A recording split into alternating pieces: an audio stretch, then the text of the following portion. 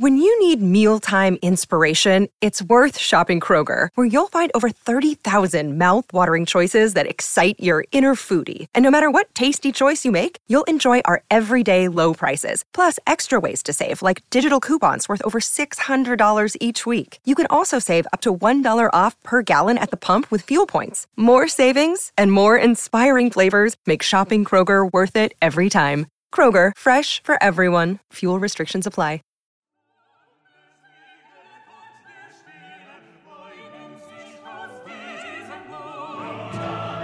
Welcome to Die Hard on a Blank, the podcast where we explore the influence of Die Hard on action cinema, one action movie at a time.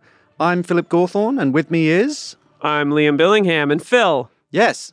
Don't you ever ruin my hitman career pursuing your own career as a police officer, thus forcing me to become obsessed with you and ruin your life. I'll try not to. That would be really good, because it's all I'm thinking about. I come in here today to podcast with you. I have big aspirations. I understand. Don't you ruin them. Why are we talking about this? Because today's film is Ricochet, a.k.a., well, it's the Die Hard ECU. What's the ECU? So, Extended Cinematic Universe. Oh, I wasn't talking about Ricochet. I just don't want you to ruin my career as a hitman. I thought we were keeping that on the DL. No. Podcasting, like the economics of it are tough, so I wouldn't judge. Gotta murk some guys on the side to make a living. Just to keep this murder brought to you by. Yeah, exactly. Can I sell ads on my murders? Is that how that works? I don't know how the marketing and promotional side of being a hitman would work. Well, you're the screenwriter, so I feel like. Let me give it some thought. That would be a very strong Russell Mulcahy satire of hitmen. He makes a movie about how you market yourself as a hitman. Actually, this is starting to sound like a good idea. I'm going to have to take off and write some notes. So, yes, Ricochet is in the Die Hard ECU. So what do I mean by that? Well, all will be revealed. We'll get to it.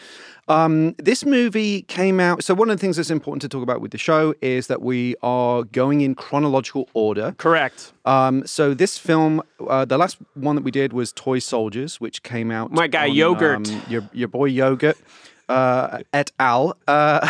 Toy Soldiers came out April 26th of 1991. This film came out in October 4th, 1991. Can I ask you a quick question? Yes. Do you think the guy who played Yogurt, sorry, I'm never going to let this go in Toy Soldiers. They were like, so you're in a film called Toy Soldiers? And he was like, yeah, I am. And they were like, what's it about? And he was like, well, there's this guy named Yogurt. Like, he pitched himself as them. He's really good with tech, but they call him Yogurt. I don't know what to. I feel that the yogurt thing is going to be a rabbit hole. This is now a yogurt podcast, but not about the food, but specifically about the guy that played about Yogurt. This character. So, had you seen this film? What's your kind of relationship with I'd it? seen the trailer, and my relationship to this movie is what often my relationship is to movies of this era that I didn't see, which is like, ooh, that's Denzel Washington with a gun on the box. Now, I feel like the VHS cover of this movie is a little iconic. I agree. I remember it kind of like frightening me as a kid when I would see it in stores. I was like, that because in the UK, it's instead of an R, it's an 18 certificate, which is like a red circle, which is like the red circle of death. Like, this is going to be scary and adult. Right. So when I remember seeing it, because I would have been 10, I guess, when I remember seeing it, or 10 or 12 or 11, something like that, and kind of seeing that. And it was something about it that looked frightening. So that's funny. I never noticed Lithgow in the background of the video cassette. I always just noticed Denzel Washington. So I always thought this was like kind of a straight ahead police procedural. So boy howdy was I surprised when I actually saw this movie this week. Cheerfully repellent is how I would describe Ricochet. I mean, it's there's this term called vulgar auteurism. I don't know if you've ever heard that term before. Spot on. So vulgar auteurism is sort of this idea that developed probably in the early 2010s that certain filmmakers needed reappraisal because they weren't making the like high quality studio pictures and like, it's often associated with Michael Bay or to some extent even De Palma, like some where the subject matter is lurid and strange. This and is De Palma adjacent, actually. It is very De Palma adjacent. Yeah. And of course you have the Lithgow connection. Lithgow kind of blow out, which is a great movie. And I think it's just that it's almost like masterful B pictures is one way that I think is helpful to think about this movie, which we can talk a little bit about when we get into the filmmaker. Maybe you should, Phil, will you give us some fast facts, some top-line facts about the film Ricochet? I'd be delighted to do so. Thank you, Phil. So Ricochet was released by Warner Brothers in the US on October 4th, 1991, directed by Russell Mulcahy and produced by Joel Silver again, and Michael Levy, who was also connected to the Die Hard world. He was an EP on Die Hard 2. It stars Denzel Washington, John Lithgow, Ice-T, and Kevin Pollak. The screenplay was written by Stephen E. D'Souza, whose name you may be familiar with, based on a story by Fred Dekker and Menno Majors. Majors. I'm not terrible. Forgive me. He's actually a very important screenwriter. So let's pause here for a second. Fred Dekker. I believe Fred Dekker wrote one of my favorite movies of the 80s. Monster Squad? Yeah. I knew you were going to know. Oh, yeah. As a kid, my dad was like, you have to stop renting Monster Squad. We've watched Monster Squad too many times. This is before you could buy a VHS for like a reasonable price. I rented it like 2 times a month. How much was it to rent a movie in the US? Oh, that's a great question. At that point, I feel like you could either get like a 1-day release, 2-day release, or like week-long, right? And I feel like I actually worked at the video store, shockingly, that I rented it from, but much later. But before you became a hitman. Before I became a hitman, very obsessed with my marketing.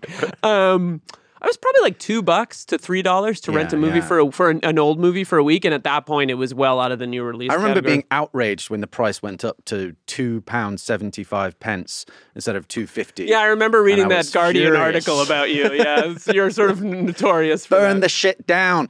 The Monster Squad, for those that don't know, is a movie. It's kind of like the Goonies meets a monster movie. It's about a group of kids who somehow realize that Dracula, the Mummy, Frankenstein, and the creature from the Black Lagoon come to life, and they have to kill them. Who's Menno Mayes? Menno Mayes? So I believe he wrote The Color Purple. Wow. Actually a very distinguished screenwriter and really, really impressive filmography. But I don't want to talk too much about him because it may be coming up in trivia later on. So, how much money did this film make? So it grossed an estimated $21 million at the box office. There's no info. I did some research. There was no info on its exact budget. But I would guess this movie would be probably around 12 to 15 million. Okay. Maybe a little less. Maybe a little less. Maybe a little less. Like an $8 to $10 million because at that movie. point, Denzel wouldn't have, although he had won an Oscar for Glory as supporting actor, he wouldn't have the same fee that he would command. I mean, his fee now would be more than the entire budget of this movie, but it was I think it was a home video, success, and that's kind of why I associate this film very particularly with the home video era. There was something about that box that was like iconic. Yeah, it was. There was something very it was striking. Speaking of that, one of the things I thought might be helpful to mention is how you can watch the film currently.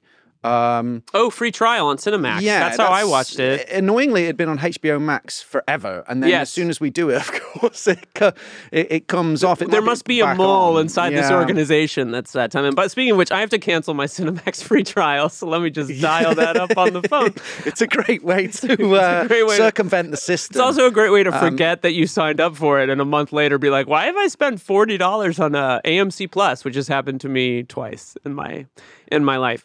So, Phil. Yes. This podcast. Yes. It's called Die Hard on a Blank. Apparently. It's apparently not called the Monster Squad podcast. Yeah. It's called Die Hard on a Blank. Will you tell the folks at home or in their car or at the gym or wherever they happen to be what the term Die Hard on a Blank means for the layman? Yes, who's a Ricochet stan who's just like, ooh, there's a podcast about Ricochet. Gotta listen. Yes, for the uninitiated, Die Hard on a Blank refers to any action movie that utilizes this particular storytelling paradigm. Broadly, bad guys take over a blank. Bus, boat, golf course, roadhouse, whatever it might be, And it's up to one man or woman to stop them. That's broadly the categorization. But our show, while we're going to look at all of the direct imitators, we are expanding the scope to look at any film that Die Hard has influenced or that contains Die Hard DNA. Absolutely. And I think it's also worth saying that it's a bit of an industry term for when you're pitching a project in the universe. You might say, oh, my project is Die Hard on a golf course. Sure, or it's shorthand. Die Hard on a bus, right? And yes, part of that is discussing the Die Hard DNA. Now, this is definitely not a conventional Die Hard Anna. But as you said early on, and I didn't realize this until you sort of pointed it out to me, it takes place in a potential extended universe. And along with that, probably the reason for that is that there are a lot of people that worked on Die Hard, that worked on this film. Yeah, so this is a revenge, as you pointed out, this is a revenge thriller. So therefore, it's a very different story shape to Die Hard, but it contains an astonishingly high amount of Die Hard DNA. Die Hard DNA. Die Hard DNA. We have, again, the ubiquitous producer Joel Silver, Michael Levy, as I mentioned, it was EP on Die Hard 2. Screenplay written by Die Hard co-screenwriter Stephen E. D'Souza. Same costume designer Marilyn Vance, billed here as Marilyn Vance Straker. And it also features a number of Die Hard cast members, one of whom is Matt Landers, who played the SWAT captain Mitchell in Die Hard. The Send in the Car guy? Exactly. Where is he in this movie? He plays Chief Floyd. He pops up at the beginning and is like bitching about like stupid rookie. He shouldn't have done his job and got that guy. He should have done. He's the Send in the Car. He's the Send in the Car. Send in the Car. Send in the Car. He's a Joel Silver staple. He also has a part in Commando in the SWAT truck that Arnold blows up. I haven't seen. I think he's in Action Jackson as well. I haven't seen Commando in a real long time. I should sort it out. Friday night, we should probably pop that one on. Hey, honey, what are you doing? You want to watch Commando? That's that's the battle that I'm constantly waging. And you haven't been home house. in 3 or 4 months, right? It's tricky, right? I do sleep on the couch a lot. It's watching Commando. So it works out. Some of the other Next up on Phil's sad couch watching, Lethal Weapon 4 with Jet Li. Yeah, it's all good. George Christie, who plays Dr. Hasseldorf in Die Hard. He's the author of the book Hostage, Terrorist, Hostage, A Study in Duality. He appears briefly as a talk show host. I don't know if you catch these sort of grey-haired older gentleman with circular glasses. Yes, of course, because he watches the special, that crazy segment. Yeah, where it's like they're saying some really It's like a public access program. Yeah. Where it's sort of like conspiracy theory central, really disturbing stuff. So he's in it. We also have John Amos, who played Major Grant in Die Hard 2, features here as Denzel's and a wonderful character's actor. Father, Reverend Stiles. But here is the really big one. Okay. Mary Ellen Trainor, who is the blonde-haired actress who you may remember from Die Hard as the news anchor Gail Wallens, appears here as Gail Wallens, the exact same character, and she has a much bigger role. She's now a roving reporter in the field. She interacts directly with Denzel's character on multiple occasions. She's pursuing a story about him, meaning, as you say, Ricochet takes place in the Die Hard extended cinematic universe. So it's almost like the Marvel Cinematic Universe, but for Joel Silver. Exactly. I mean, projects. This is not a theory. This is like unambiguous. This is absolutely, completely correct and undeniable. But if you wanted Phil's to take doing a spin-off podcast.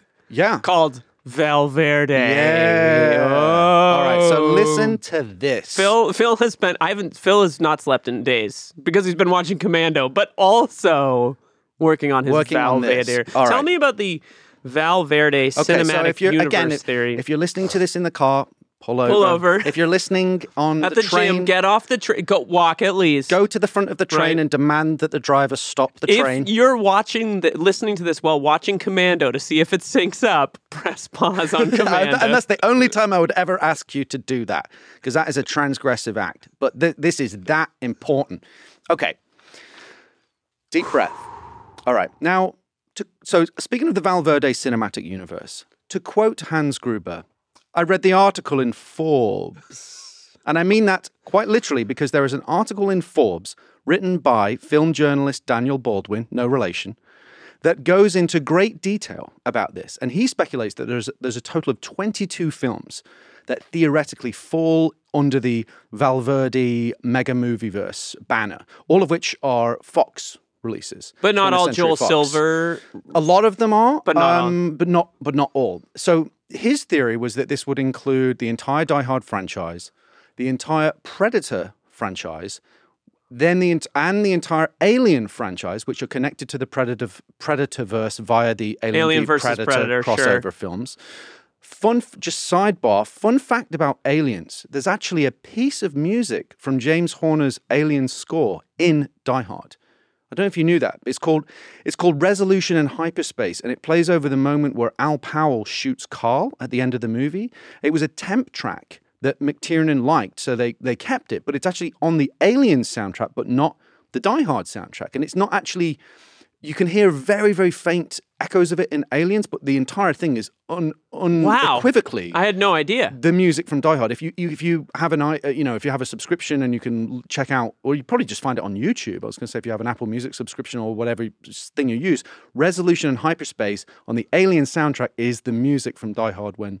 Is it on Carl the? Can you get the Die Hard soundtrack? Is it on the Die Hard soundtrack? Is weirdly out of circulation. It's become like you bought all the rights, right? Is that what happened? And buried it. No, it's become like very sought after in those circles, but you cannot get it anywhere because, believe me, I've tried. So I believe it. Back onto the Valverde movie Megaverse. Now, if you include the Aliens films, there's another film that you could make an argument for, which is Underwater. Also a Fox release. Now, I was a contributor on Underwater, and I do know a few bits of interesting... Wait, are you Kristen Stewart? Look, what I do at night is none of your business. You contain multitudes. Don't worry about it. So I do know a bit of interesting inside info, and all I'm going to say is if you're curious about this particular theory about how Underwater may be connected to the Alien universe, watch the film very closely at minute 18, because there is an interesting Easter egg for the eagle-eyed. Minute 18 of Underwater. Minute 18 of Underwater. Which I believe is on Hulu. Buy the movie on Blu-ray or iTunes because I'm on the commentary track. This is such a...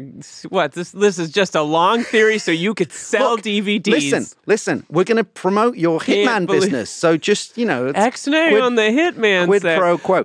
Now, you can also include Speed, which is connected to the Die Hard universe via the use of the Pacific Courier Company, which appears in Die Hard films. of the Vengeance. Yep, and that means Speed 2 would also be connected. So the Valverde mega movieverse is quite the rabbit hole. Yeah, I feel like we need to talk to this Daniel Baldwin figure, if that's his real name, and maybe do a Valverde bonus episode or something. It was kind of fascinating, and he made a great case for it. I'm fascinated by that kind of stuff, and I like that. I like that there was sort of an era where people were hinting at it, but it wasn't like central to under the mythology of it. Like that's kind of a fun kind of a side. It's interesting to think that Die Hard, in a way, was part of this. Now the extended cinematic universe thing is de rigueur, right? Yeah. Like that is almost become. I'm working on my model. Hitman extended cinematic universe, not the Hitman video game turned into my own Hitman project. So yeah, I mean. And Tarantino kind of did it a few years later in the 90s. With Red Apple cigarettes. And there were connections like Scagnetti character and the Vega brothers were connected. Vega brothers. Things like this. But actually, this preceded all of that with the Commando, Predator, and Die Hard 2 Valverde connection, and then expanded from there. So, and again, Die Hard ahead of the curve. It's Vincent Vega and... Vic Vega. Vic Vega is Mr. Blonde. Are you a Vincent or a Vic guy? That's a tough question. I didn't know I had to choose. I'm a Vic Vega guy, all about Mr. Blonde. He's Michael Madsen. It's a shame we never got the Vega Brothers movie. That would have been sick. That was mooted. This has really clearly gone off the rails. But we're here to talk specifically about Ricochet. Right. And to be clear, if you haven't seen Ricochet, that's okay. Go watch it. But, what we're hoping to illuminate and elucidate here is just the connections between these movies, right? I do think that this movie is worth watching, but we can get into that. But before we do, let's talk about the anatomy of an action movie. Okay. And let's list the tenets. We live in a Twilight world. Let's list the tenets of what make up an action movie from your perspective. Yeah, so basically, I this was a sort of system that I put together to analyze the components that make an action movie successful, with Die Hard being the kind of benchmark. The A-plus version. Yeah, full marks in every category. So those tenets would be the premise / the plot, i.e. concept and story, ticking clock, the plot device that creates narrative tension and urgency, the hero, self-explanatory, the villain, The action itself, set pieces, stunts, imagery, and the humor, funny dialogue, scenes, moments, or characters that add levity.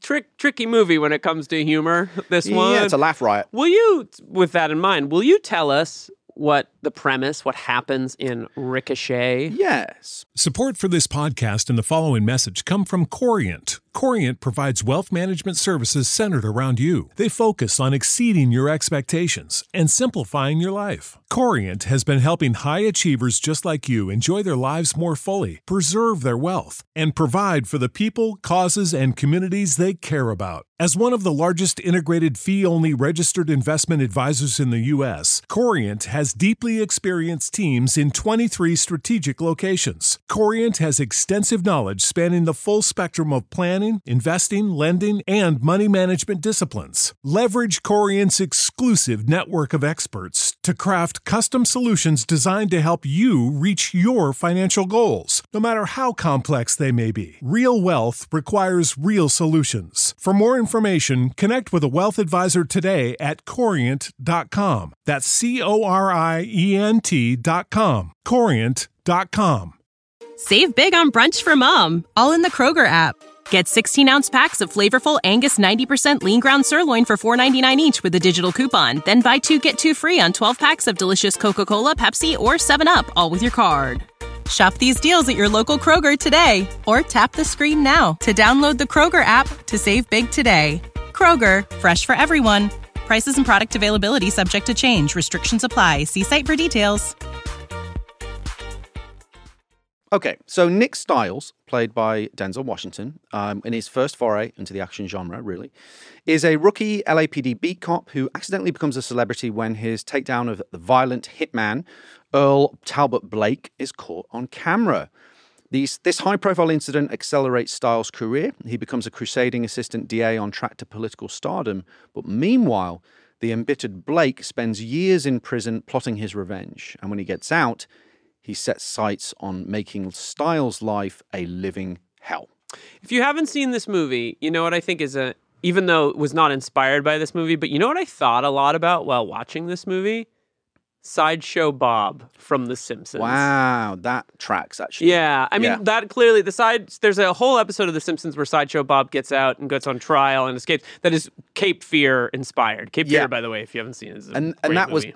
Cape Fear is very much like these two movies came out around the same time. And Cape Fear really sucked all the oxygen out of this movie. Yeah, but it has a similar. Yeah, there's like a little bit. There's actually a lot of bit of Earl Talbot Blake in Sideshow Bob. I think like for the real heads, Ricochet may have inspired that as much because there's like a hysterical quality to that episode. I mean, like every episode of The Simpsons, but it's a real Cape Fear inspired bit, but I think there's some Ricochet in there too. What I think is interesting about this film from a structural standpoint is, a typical revenge thriller, with the exception of like Cape Fear, which we're talking about. It's the protagonist that is wronged in the first act, right? Like you think, say John Wick or Mad Max or, any kind of Ms. 45 or any kind of like classic revenge movie, something atrociously awful happens to the main character.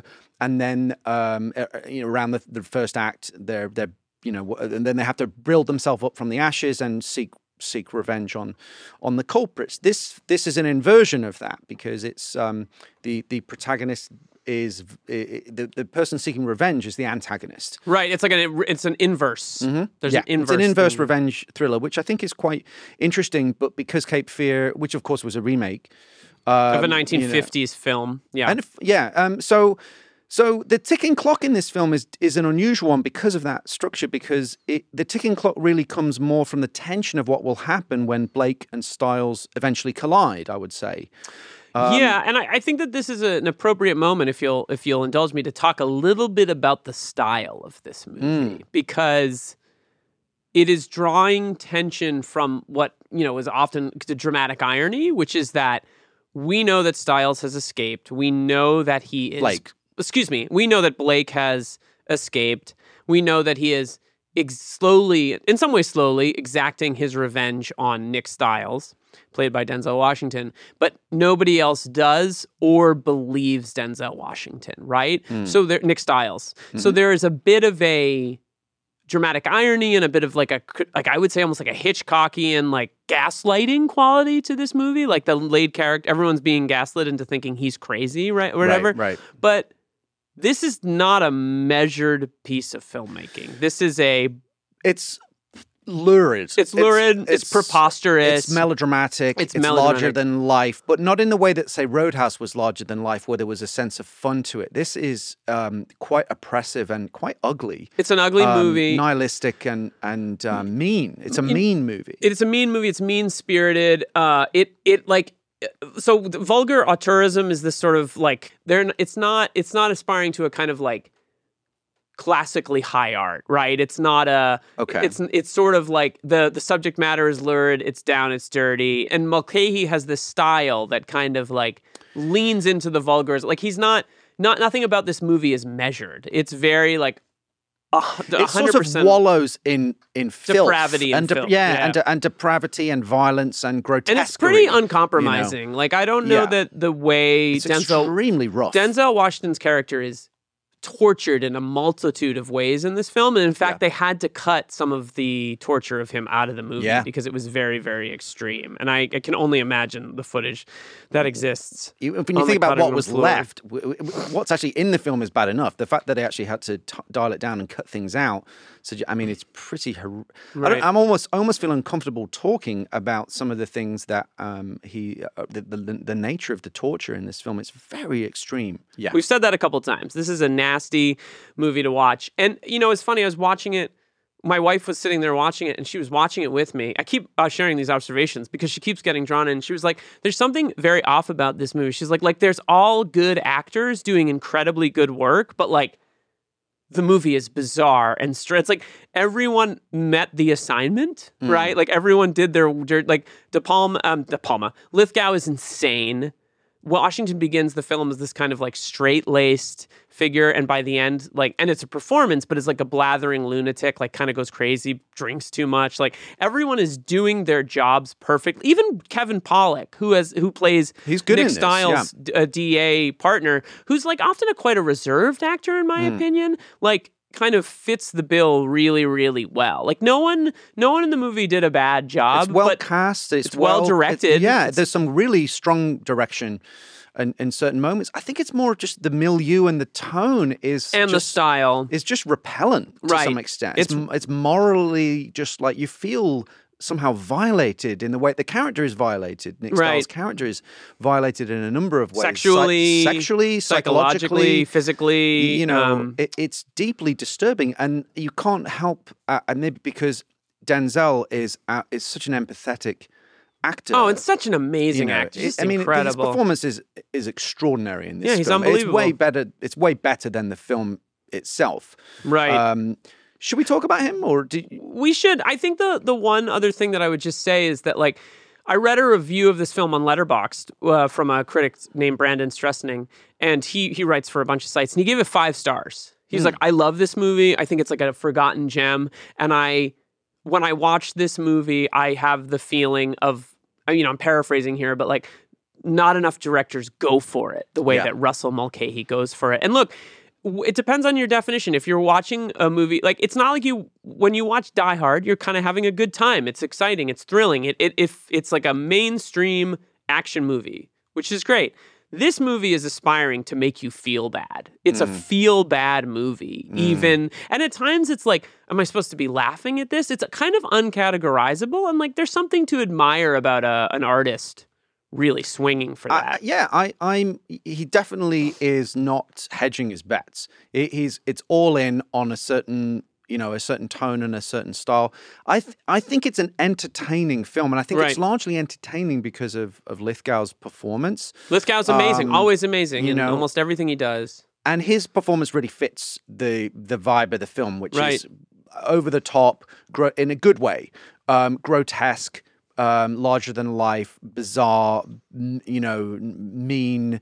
Just he is dialed into what this movie is. Yeah, I think everyone is, and I think Denzel brings a gravitas and humility, at least to the first half of the movie, that makes his shift into paranoia and fear and all these things like so powerful and palpable in the second half of the movie. Let's talk about let's talk about so the hero, category 2, the tenant number 2, the hero. So the hero, Nick Stiles, is given the nickname PK on account of the fact that he's a preacher's kid. He's a straight arrow family man, and I think that's significant because we're now into the post-McClane template of the everyman action hero, as opposed to the muscle-bound Superman of the 80s, the Schwarzeneggers, Stallones, Norrises, and Van Dammes. Now in the 90s, they become much more everyman, the action hero. It's the everyman action hero era. He's brave, he's streetwise, he's inventive, he's tenacious. So he begins the story as he's a beat cop, but he's also a law student, right? Right. He's a very ambitious one. He rises from like beat cop to by stopping Earl Talbot Blake to become a DA. But you know who he reminded me of a lot in this movie for a number of reasons was Obama, actually, because he's a family man. He has 2 daughters. He's a legal scholar. He's a community organizer. Yeah. He kind of had that almost like a young Obama if he went in a slightly different direction. He also has political ambitions, but they're coming from a place of like sincerity, I think, and actually he's genuinely engaged with his local community. Yeah. So my opinion about it, I think it's a good character. It's quite interesting, the idea of like a cop, but he's trying to be a lawyer and he becomes a lawyer. He's also successful. Not anti-authoritarian in the way that the protagonist of so many. He's within the authority, right? Mm-hmm. He's choosing to engage in being in the law enforcement and being a lawyer and prosecuting criminals. Like he's as much a part of the state apparatus in a way that like the other characters, like McClane's a cop, but McClane doesn't really like cops, right? This guy is in. Yes, he's ambitious in that way, but he's also sort of got one foot in the other world with his relationship with the Ice-T character Odessa, who's like his childhood friend, who they play basketball together, and then he realizes like, okay, we're on different tracks because Ice-T becomes like the local. Well, he steals a car, right? There's a great basketball. I think that opening sequence is great. They're playing basketball, and Ice-T has stolen a car, and that kind of breaks their relationship. Yeah, because Denzel's on the up and up. Like we're on different tracks here, and it's that's interesting. I hadn't really thought about it that way. Which comes back when he seeks his help later on.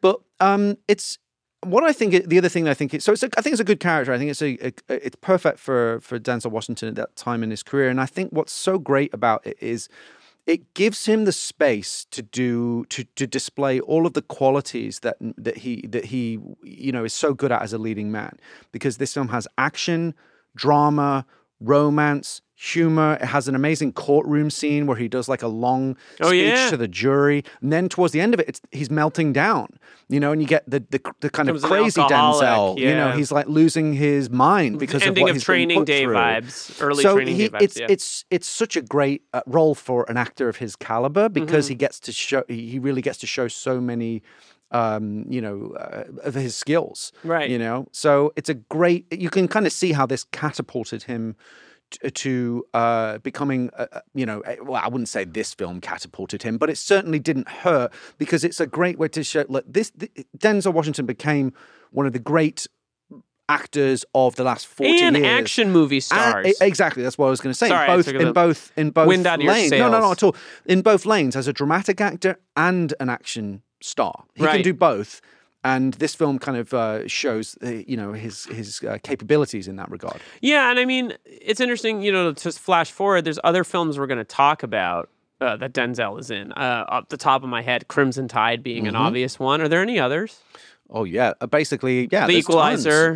Man on Fire. Oh, Man on Fire. A movie I'm absolutely obsessed with, Deja Vu, which I love Deja Vu. An extraordinary movie. It's an amazing movie. Yeah. But we'll get there later. Yeah. But I think Crimson Tide is an interesting thing to talk about, because his performance in Crimson Tide is basically the first hour of this movie, in the kind of character he plays. Yeah. Measured, modeled, controlled, virtuous, modulated. Got great values. Thinking man, questioning authority a little bit, and sort of like having a little, maybe even more in Crimson Tide. There's I don't know if it's an anti-authoritarian very intelligent streak, but sort of looking at these things and thinking through them. Yeah, I mean, he's great. I mean, Denzel Washington is one of the great, movie stars. I kind of, I saw him do it. He said this thing I thought was very interesting recently. I saw a clip of him as himself speaking about acting, and he was saying that, in his opinion, there's no difference between stage acting and film acting. He was like, you just tell the truth. You tell the truth. And he was very intense about it.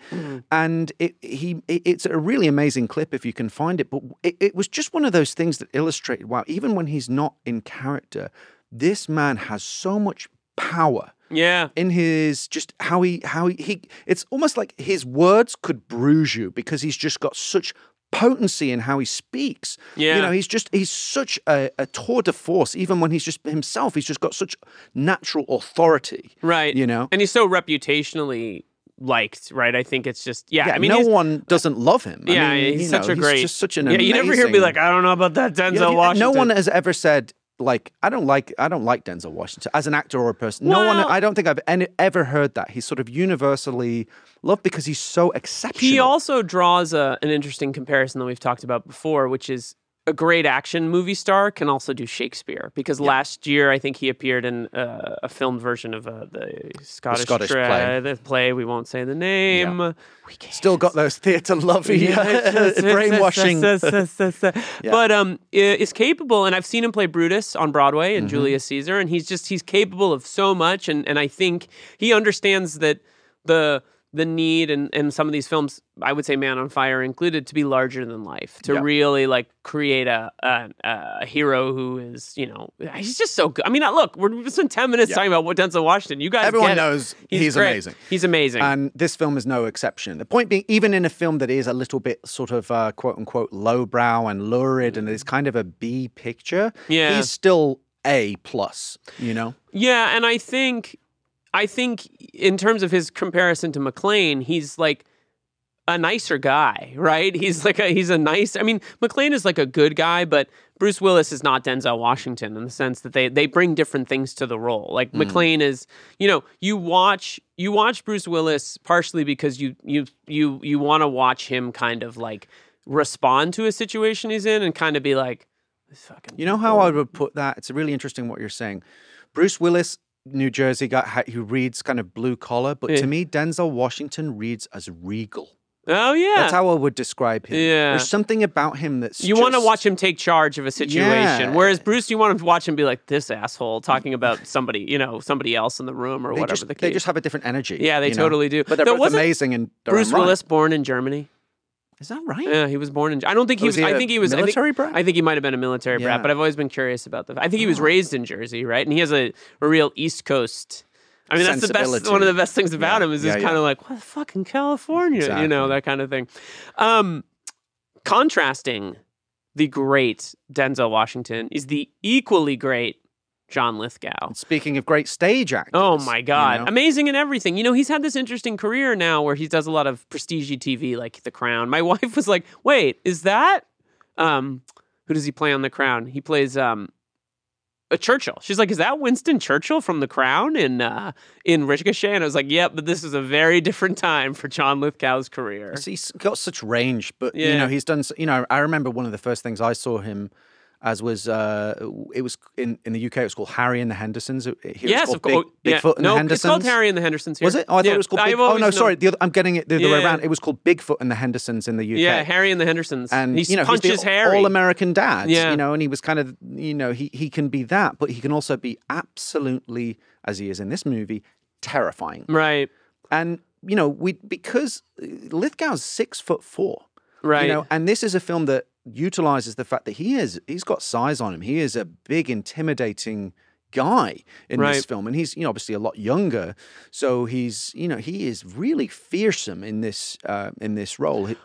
It utilizes his physicality in an interesting way. One of the things that is interesting about Lithgow and Denzel Washington is, you said, you know, Denzel Washington interview said there's no difference between stage acting and film acting. You just tell the truth.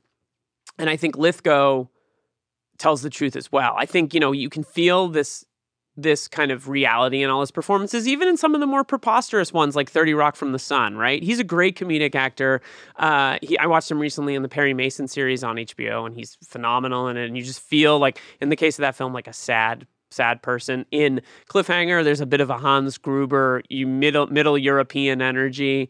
But in this film, I think this is probably one of the most, in a career of pretty out there performances, this is an extreme performance, right? Yeah. And I feel like one of the things that's interesting with this movie is, like, when it came out, look, there were a lot of questions about, like, racial antagonism in the movie or maybe sexual questions of, like, sexual deviancy and all this sort of substance of what the movie might be about and what some people found controversial about it. And I think what's interesting is it feels as though Mulcahy said, like, guys, lean into all of these, like, elements of what this movie is about. Like, yes, this is a revenge thriller, but you guys, like, lean into it. Like, don't think about naturalistic psychology. Think about, like, creating the most extreme versions of your character, right? Which is not necessarily something that, like, we as watchers of things that are often created, like, in a realistic, I don't want to say naturalism, but, like, you know, most acting in movies is considered to be all about being realistic. My reactions to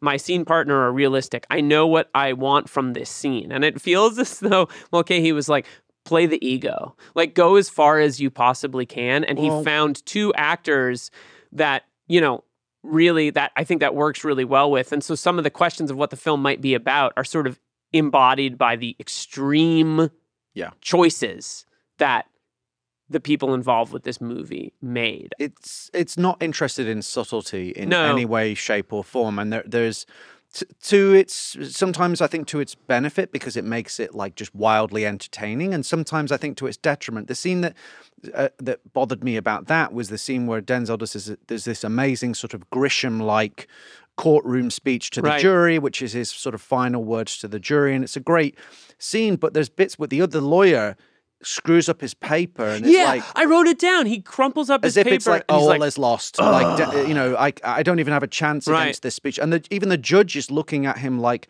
admiringly, as if, like, my belief in the law has been restored. And it's just like, you didn't need to do that. Yeah. Like, don't tell us how to feel. We know how to feel because his speech is so powerful, and it's a brilliant actor being very truthful. The only thing I would say it doesn't trust us to like get the point, and that annoys me a little bit as a viewer. And I think the only thing I would say in opposition to that is it feels intentional. Like, it feels, there's moments in this movie you're like, why is this cartoonish? It is cartoonish, you know? and tonally it's a difficult movie, right? But again, it's like you can sort of appreciate how far it goes. So one of the things that I do think makes Blake and so interesting and entertaining is that he's clearly having fun being so appallingly evil.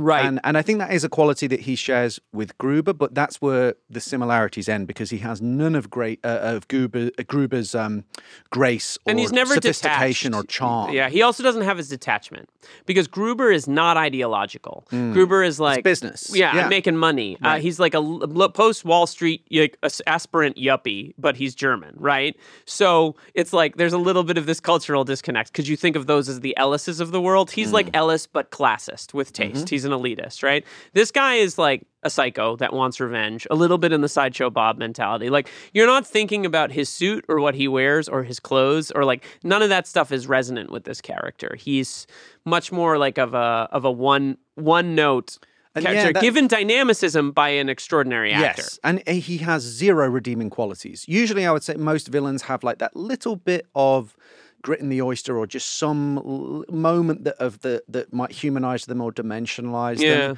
This character, and it's not actually a criticism, I think it actually works in its favor. It has none of that. He's just unremittingly, unrepentantly, non-stop, 100% evil, 100% of the time. There's not a single line, I think, where he treats anybody with anything less than utter contempt and hatred.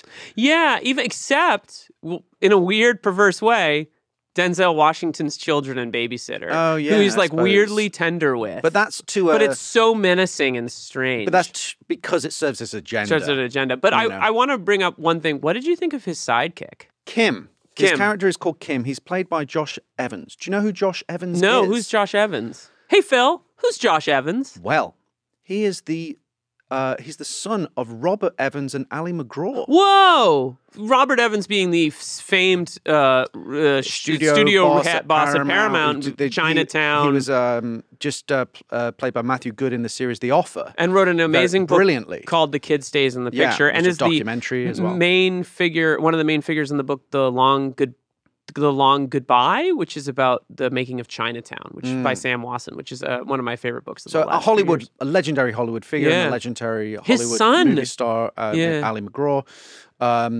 Who famously left Evans for Steve McQueen when they met on The Getaway, the Peckinpah movie. So it's an interesting. I'd leave someone for Steve McQueen. It's pretty hard. Or Carrie Lowell, but that's a separate conversation. Tough situation.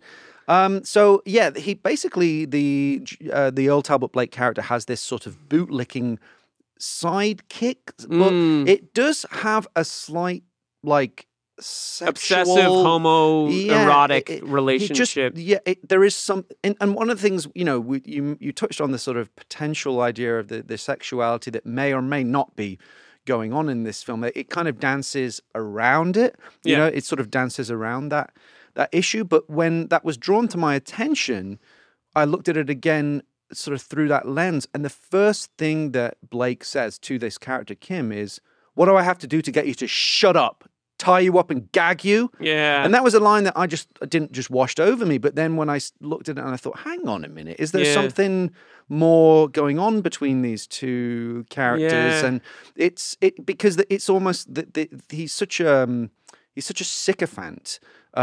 This Kim character, about how appallingly he's being treated. Yeah. It's like an abusive relationship in a weird way. Well, there's something Renfield Dracula about it too. That's what I thought a lot of it. It's like he's possessed, and there's something Dracula, Vlad the Impaler about Lithgow's character in this movie. And this is kind of what I mean where I say the subtext is the text in this movie. There's a really strange scene in this movie that I just want to touch on, which is when Denzel Washington is sort of, after he's been literally sexually assaulted and psychologically assaulted and is at the lowest point in this movie, he's watching TV and he watches this very bizarre public access late night TV show where an African American man is rambling about I believe AIDS. Is it about people putting AIDS in vending machines? Vending it's machines, like a bizarre conspiracy theory. And there's corollaries probably with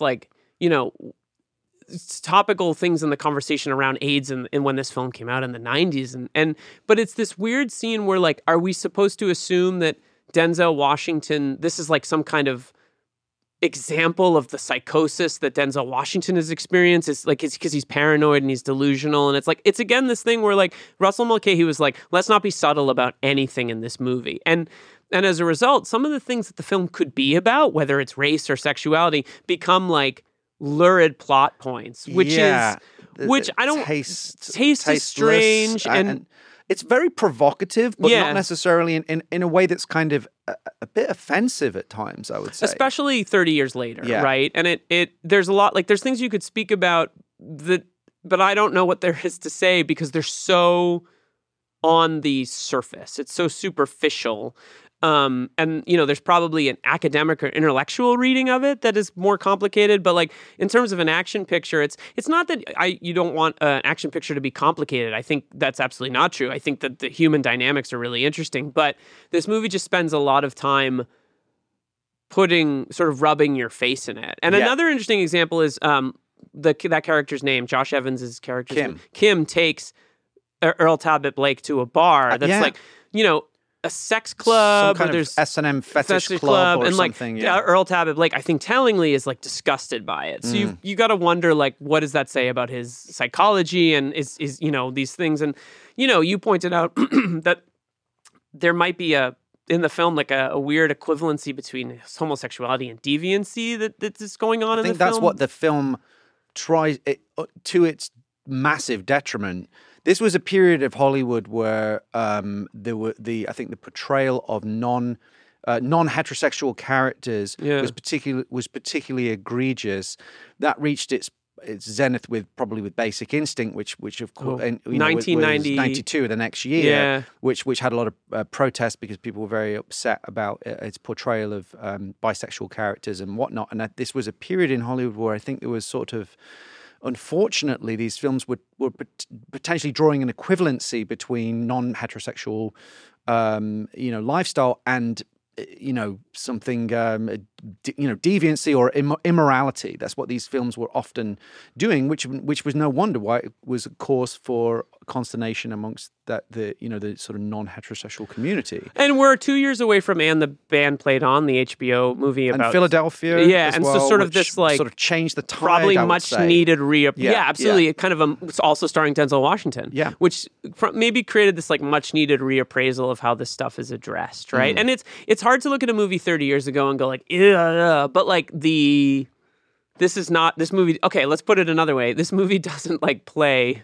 30 years later as well as maybe it did. And we're thinking about different things. Like the culture has thankfully moved on away from, in some ways, from some of this thinking, right? Yeah. Especially Hollywood representation. I mean, it's not overt, but I think there is an undercurrent there that if you look at it through that lens, you can kind of see that maybe it was cut out or maybe it was toned down or maybe even it was something like an actor's secret, that this was something that was being played. But I think the Renfield Dracula thing is spot on, actually. There may or may not be a sexual undercurrent, it's not for us to adjudicate, but it does sort of hint at it without committing to it. Well, and also to speak to like Dracula, the Francis Ford Coppola's movie Dracula, which I think is a masterpiece, comes out in this period, and it's like pretty horny. Like that's a horny movie that suggests a lot of sexual relationships that I don't think were necessarily writ large in Bram Stoker's book. Not that they weren't there, but like the movie sort of capitalizes on the sexuality of Dracula. So there's an interesting correlation in there. But I think, I didn't think of it until now, but Renfield Dracula is an interesting comparison. I also think, to jump categories for a second, in terms of humor, there's not that much humor in this movie. The one character that brings probably the most of it is Kevin Pollak's character. But it's so dry.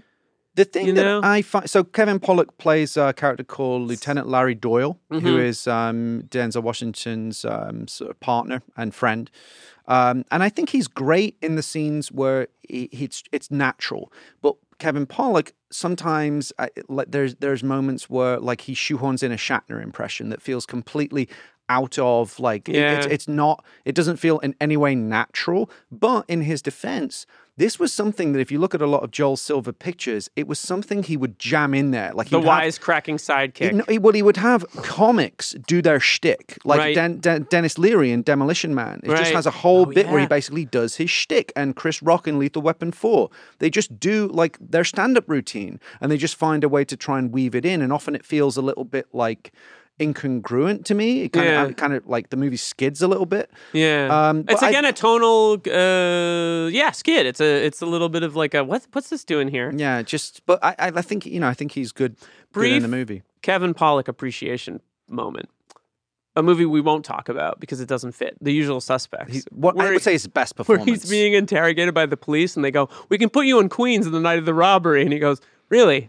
I live in Queens. What do you got, a team of monkeys working on this around the clock?" He's brilliant in that. It's truly one of the funniest. When he isn't playing for laughs, right? I think he's funnier, actually. Yeah, but if we were doing the Usual Suspects, that would win best quip. Oh, it's full of them. Action. Good action in this movie. Enjoyable action. Visceral action. Yeah, visceral's a good word for this film.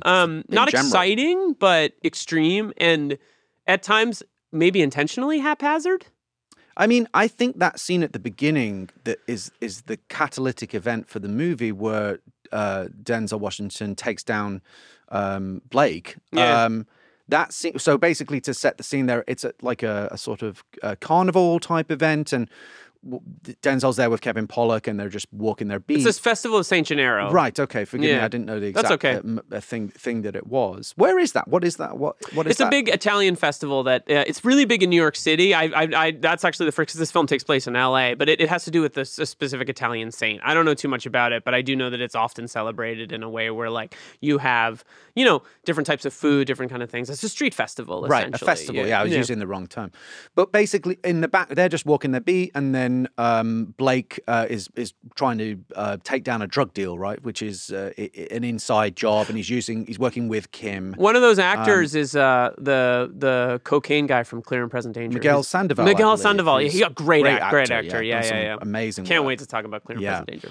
And that kind of goes bad, and as Blake is trying to escape, Denzel intercepts him, and there's a standoff, and ultimately it leads to Denzel like stripping off his clothes, which has also got a little bit of a, is that, why does he take his clothes off? Why do that? To distract him? Like, what, or, it's also because six-pack abs, baby. I bet Joel Silver was like, dude, you look great. you look great. And he ends up pulling a hidden gun from his jockstrap. I mean, this, if you were to do a Freudian analysis of this, it's pretty... I generally take mine out before I podcast, personally. The backup piece? Yeah. Look, it's weird because it's you spend a lot of time puzzling over what you're watching as opposed to being like really rooted in. There's a later sort of prison riot sequence that's a little bizarre where they escape from the prison and like I don't think this is a great action movie, to be totally honest. No, and some of the violence is more psychological violence or unusual violence. Like there's a bit where he's shot with a speedball of heroin, which reminded me of like French Connection 2. Oh, good movie. Which I love. Yeah. So it's some things like that where the violence is unusual or weirdly sort of creative in a horrific way. But one of the other things, and I think there's also an interesting, like, there's that crazy scene with Jesse Ventura, who is in this movie. The gladiator fight in the prison. Yeah, which is from the director of Highlander, so it kind of makes sense that there's this weird sword fight kind of sequence. But it again, as you said, you're puzzling over what you're watching. They're strapped with like yellow pages, books and as armor and fighting to the death like there's no guards around. It's just this movie doesn't take place in the real world. It doesn't. And what interesting to note there is that times. he's aided and abetted. Earl Talbot Blake is aided and abetted by escape by the white supremacist prisoners. But the movie, whether or not it should, doesn't do anything with that. It's interesting that Blake does not identify as a white supremacist. There's no attempt at like applying like race or politics to him as a character, or I guess I should say like racial, opinions, or like he's not. It doesn't affect his motivation. And he doesn't as far as we can see. His behavior says something, but he's not like doesn't speak about being racist or any of these things. Like he's just kind of this like empty slate, except obsessed with revenge. Whereas like, we mentioned Cape Fear earlier. One of the best scenes in Cape Fear is when De Niro is in the movie theater cackling with laughter. Yeah. You get like a sense of personality. Like you could see the guy kind of like existing in the real world.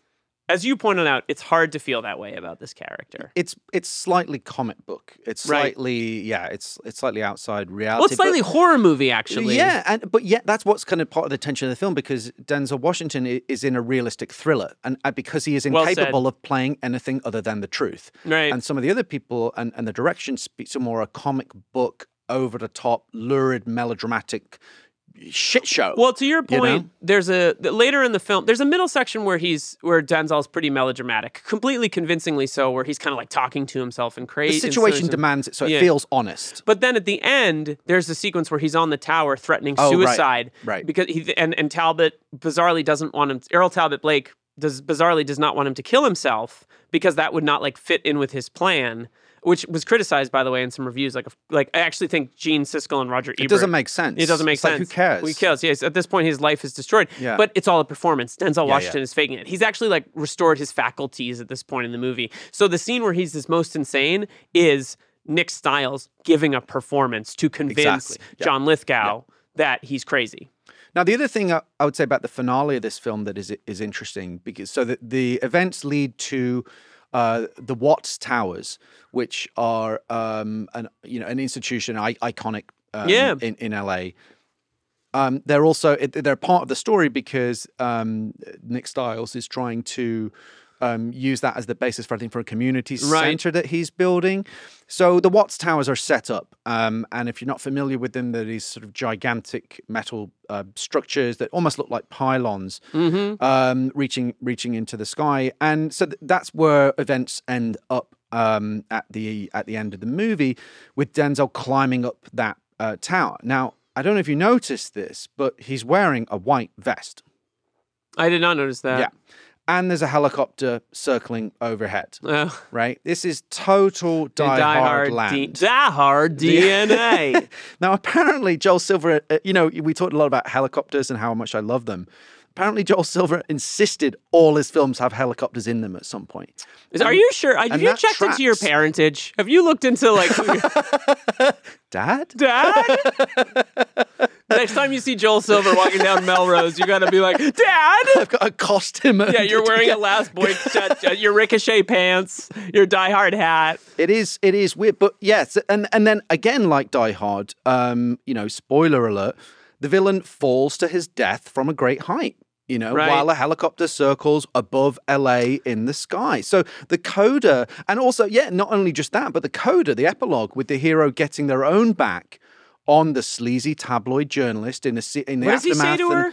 He says, are we live or whatever? And then he said, okay, good. Like, Gail, kiss my ass. That's the last line of the movie. The last line which gives you... Which appears over black. Which gives you a sense of how integral the Gail Wallins character is into this story. The last thing that the hero says is basically an FU to her character, who's been this annoying, unethical reporter. I think I brought this up with Die Hard, but the media does not get necessarily the best portrayal in any of these movies, and there's something, maybe this is superficial, but there's something Paul Verhoeven-esque in the way that Joel Silver engages media, and that like you often see it on a screen. You're often not actually with the characters. De Palma does this also in Bonfire of the Vanities, right? Like it's kind of like we are aware of the apparatus of the television or whatever. We watch, we're in the studio sometimes, but we're also just watching it on a TV from some other point, so we're a little stepped back from it. And I don't think he has like a great opinion of how these events are portrayed. Well, I wanted to talk about that just for a moment, and then I think we can move on. But I think this is significant because it's directly relevant to Die Hard, right? The Gail Wallins character who connects this movie to Die Hard. Her brief part in Die Hard, where she's a news anchor, she's sort of quite likable, and it's fairly light, and it's a fairly brief moment. But we have to remember, like, that channel is sleazy tabloid journalism. Dick Thornburg's it's what Dick channel. Thornburg works for. Yeah. They're idiots, and they're just like opportunistic. Like it's the lowest of the low tabloid television. So it makes sense. She is a colleague of Dick Thornburg. They swim in the same water. It's like Nightcrawler, the Jake Gyllenhaal film. Exactly. So the fact that she's out there like shoving a camera in his face at the worst moments and asking inflammatory questions and trying to shape the narrative.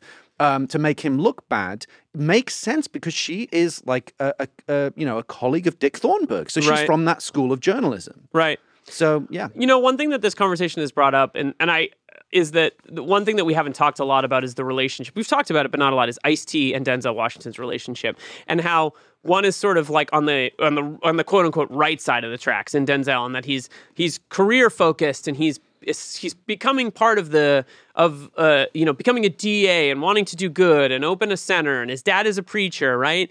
And he has to, at the beginning of the film, he rejects Ice-T's kind of like lifestyle choices, right? And at a certain point in the film, he goes to one of the towers to talk to Ice-T because he needs help getting Earl Talbot Blake. And there's a sequence where there's like there's a sort of a standoff where all of Ice-T's men pull out a gun and Washington pulls out a grenade and pulls out the pin. And like there's a bit of a standoff in that moment. And so they're naturally antagonistic towards each other, but at the end, one of the final things that happens story-wise in the movie is that they decide to play basketball together again. So I wonder if there's a thematic idea of compromise in this movie, that like there are degradations of evil in society, and like Talbot is the most extreme version of like a nihilistic life is about revenge, whereas maybe Denzel Washington learns as like, an aspirant politician that like maybe that not only do you have to work both sides, but like there is a need for community to kind of combat the most extreme. I mean, this is a very simple reading, but it's something to think about. The enemy of my enemy is my friend. Right, well. and we have to live on like a spectrum of humanity in terms of how we do things. And... I mean, I wouldn't say this is a nuanced look at the social political fabric of Los Angeles. No, but it is interesting to acknowledge it, especially as it relates to things like public housing and these towers and all these elements that kind of exist. It touches on it, but I don't think it's terribly interested in exploring it. And I think it's which might be why it's a little problematic in that it touches on these things, but doesn't. Well, it just paints them in a broad stroke. There's nothing behind it because it's not trying to make any point. It's just throwing a bunch of inflammatory, provocative elements at you as basically a simple revenge thriller plays out. This movie is a doozy.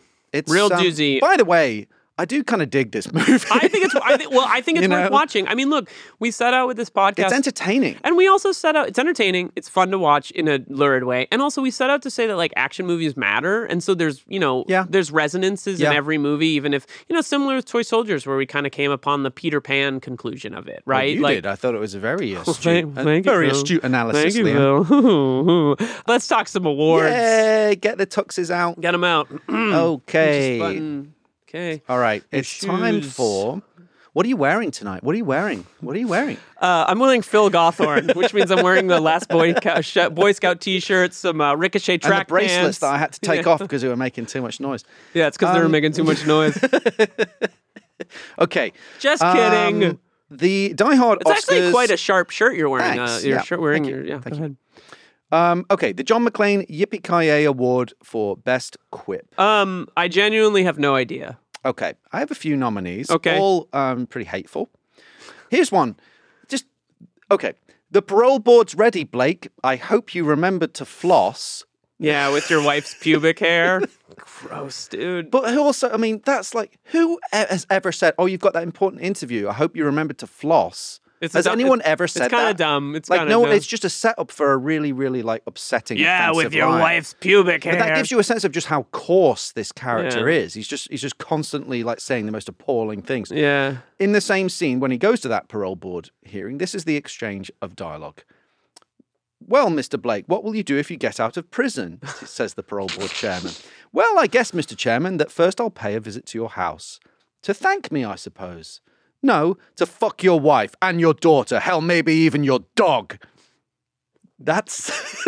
Can we just not give the award this time? All right, we'll move on. The last one I would say that I actually thought was the best line that kind of summarizes the theme and the thrust of the movie is when Blake says, I'm going to do something far worse than kill you. I'm going to let you live. That's a good line. So that would be my winner. Let's give it to that one. Yeah. Right. Also, because I don't want to talk about this anymore. No, it's pretty horrendous. The Hans Gruber Exceptional Thief Award for stealing the film. And our nominees are... Give it to me. John Lithgow as Earl Talbot Blake. Victoria Dillard as Alice, Nick's wife. Oh, she's very good. I really like her. Good I actress. her a lot in Deep Cover. Ice-T as Odessa, Nick's old buddy from the streets, now the local drug kingpin. Kevin Pollak as Larry Doyle, Nick's friend and LAPD partner. Can I offer one Please? more? John Amos as PK's dad, as Nick Stiles' dad. If only because it's nice to see John Amos not play a blowhard and kind of do something a little more like softer and like a fatherly, paternal kind of thing. However, I think the choice is Ice-T. I think Ice-T walks away with it. But yeah, because he's Ice-T. He's such an icon, man. He's so great. He has a song at the end of the movie that's called Ricochet, which is fun. That's true. I do want to. Yeah, I think Victoria Dillard is really strong in the movie. I think it's a typical Joel Silver strong female character decision that he's made. She doesn't feel so like. She feels as someone who tells Nick Stiles how it is, right? It's not the most dimensional, interesting thing, but it's not a shrieking violet. I find happens a lot in Joel Silver's films, which generally are not particularly kind to the female characters, especially the next one. Wait till we talk about Last Boy Scout. But what often what I will say happens in this case is often the actor, the actress. Does a lot with a little. Yes, 100%. I think she's wonderful in this. Who cast not this a great film? part. Was it the same casting? I think it was. Was it Jackie Birch again? Yeah, I think it was Jackie Birch. It may not have been. I mean, these people, the people that cast these movies deserve an Academy Award. I mean, casting is amazing. Victoria Dillard is wonderful in this movie. Maybe she steals it, but I don't know. Ice-T just looms so large. Yeah. Okay. Fair enough. Okay, the Dick Thornburg Award for Dick of the Movie. Everyone in this movie except Denzel Washington and Victoria Dillard. It's Lithgow. Okay. Who is it? Is it Kim? No, my nominee Kim. Sorry. Kim was on there. Who is Blake's bootlick and sidekick. Sherman Howard as Kylie, the defense attorney turned prosecutor. What other movie is that guy in? I don't know. I didn't recognize him. I've seen him in a couple things, yeah.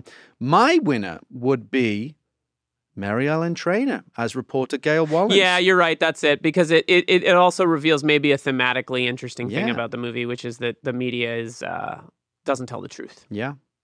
That's not the statement that we're saying, by the way. I suddenly felt to be clear, this has become a super right-wing conspiracy theory podcast. Welcome back. The media doesn't tell the truth. They're lying to you. No, I think that there is a bit of media distrust in this film specifically. But let's be fair. There's a distrust of everyone in this movie. This is not a movie that has like a good opinion about anybody. It's a totally amoral universe. Yeah. Best Death, presented by Marco. Oh, no more table!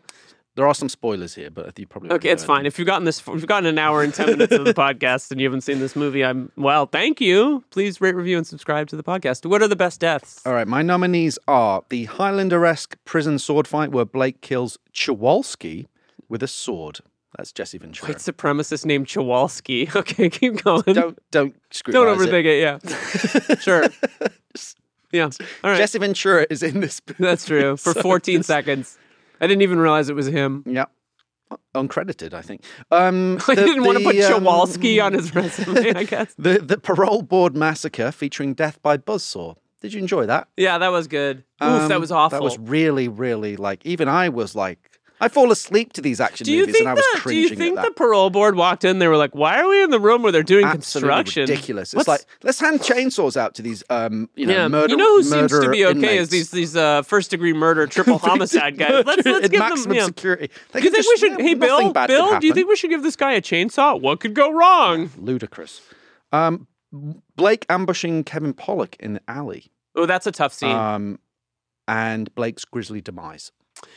I'm going to go with the alley thing because to attempt to answer the sort of think about what this film could be about, I think one of the things that is powerful is that you do have the feeling of like, why won't anybody believe Nick Stiles? So when the one person that believes him is like brutally shot to death 14 times or whatever it is, it hits. I thought that was excellent scene. Yeah, actually. Yeah.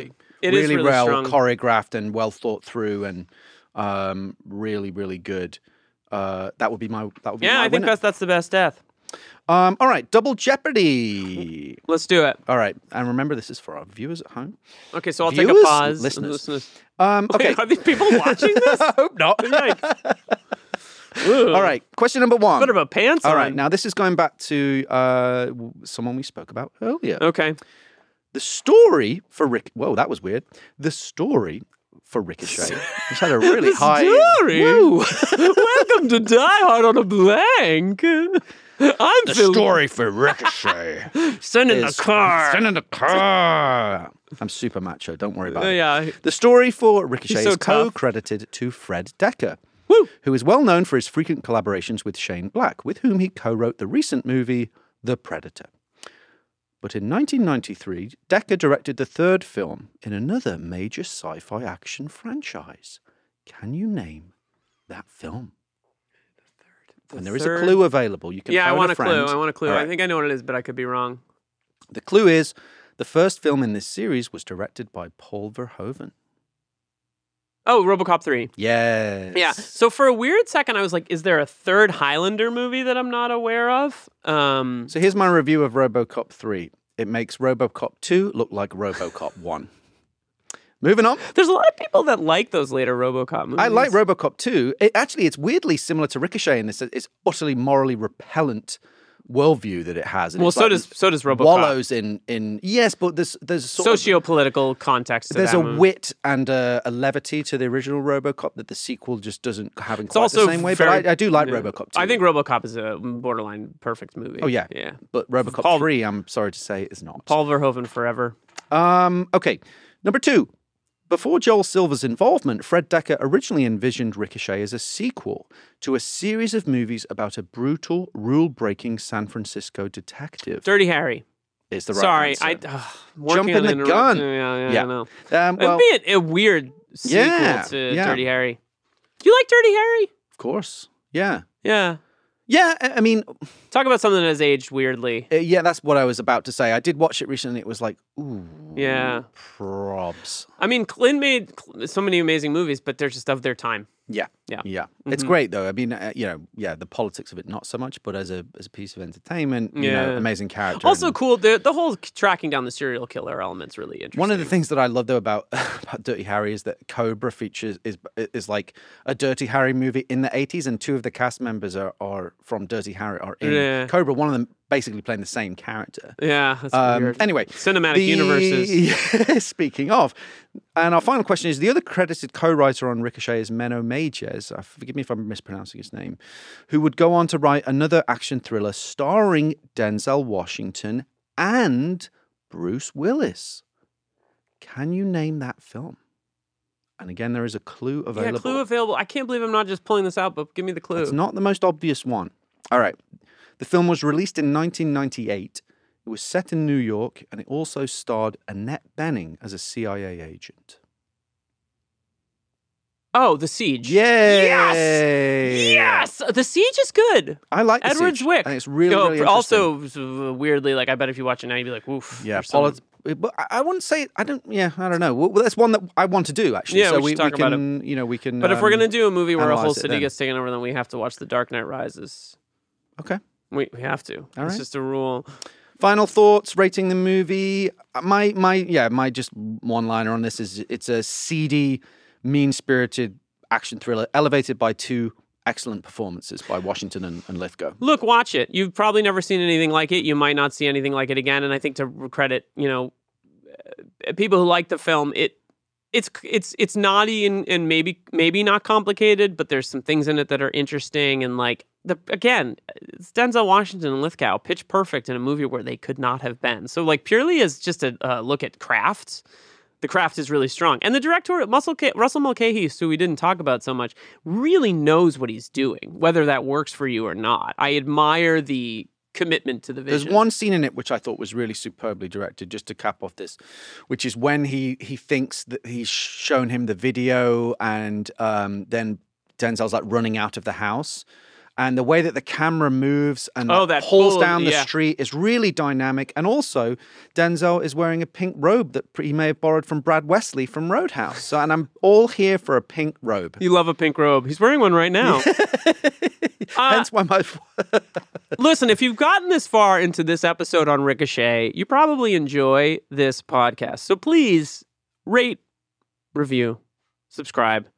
Wherever you listen to podcasts, Apple Podcasts, Spotify. It's good. Helps the show climb the ratings. More people will hear it. If you have a friend that likes action movies, tell them about it. That is the most important thing you can do, is tell your friends to listen to this podcast. That's how the show grows.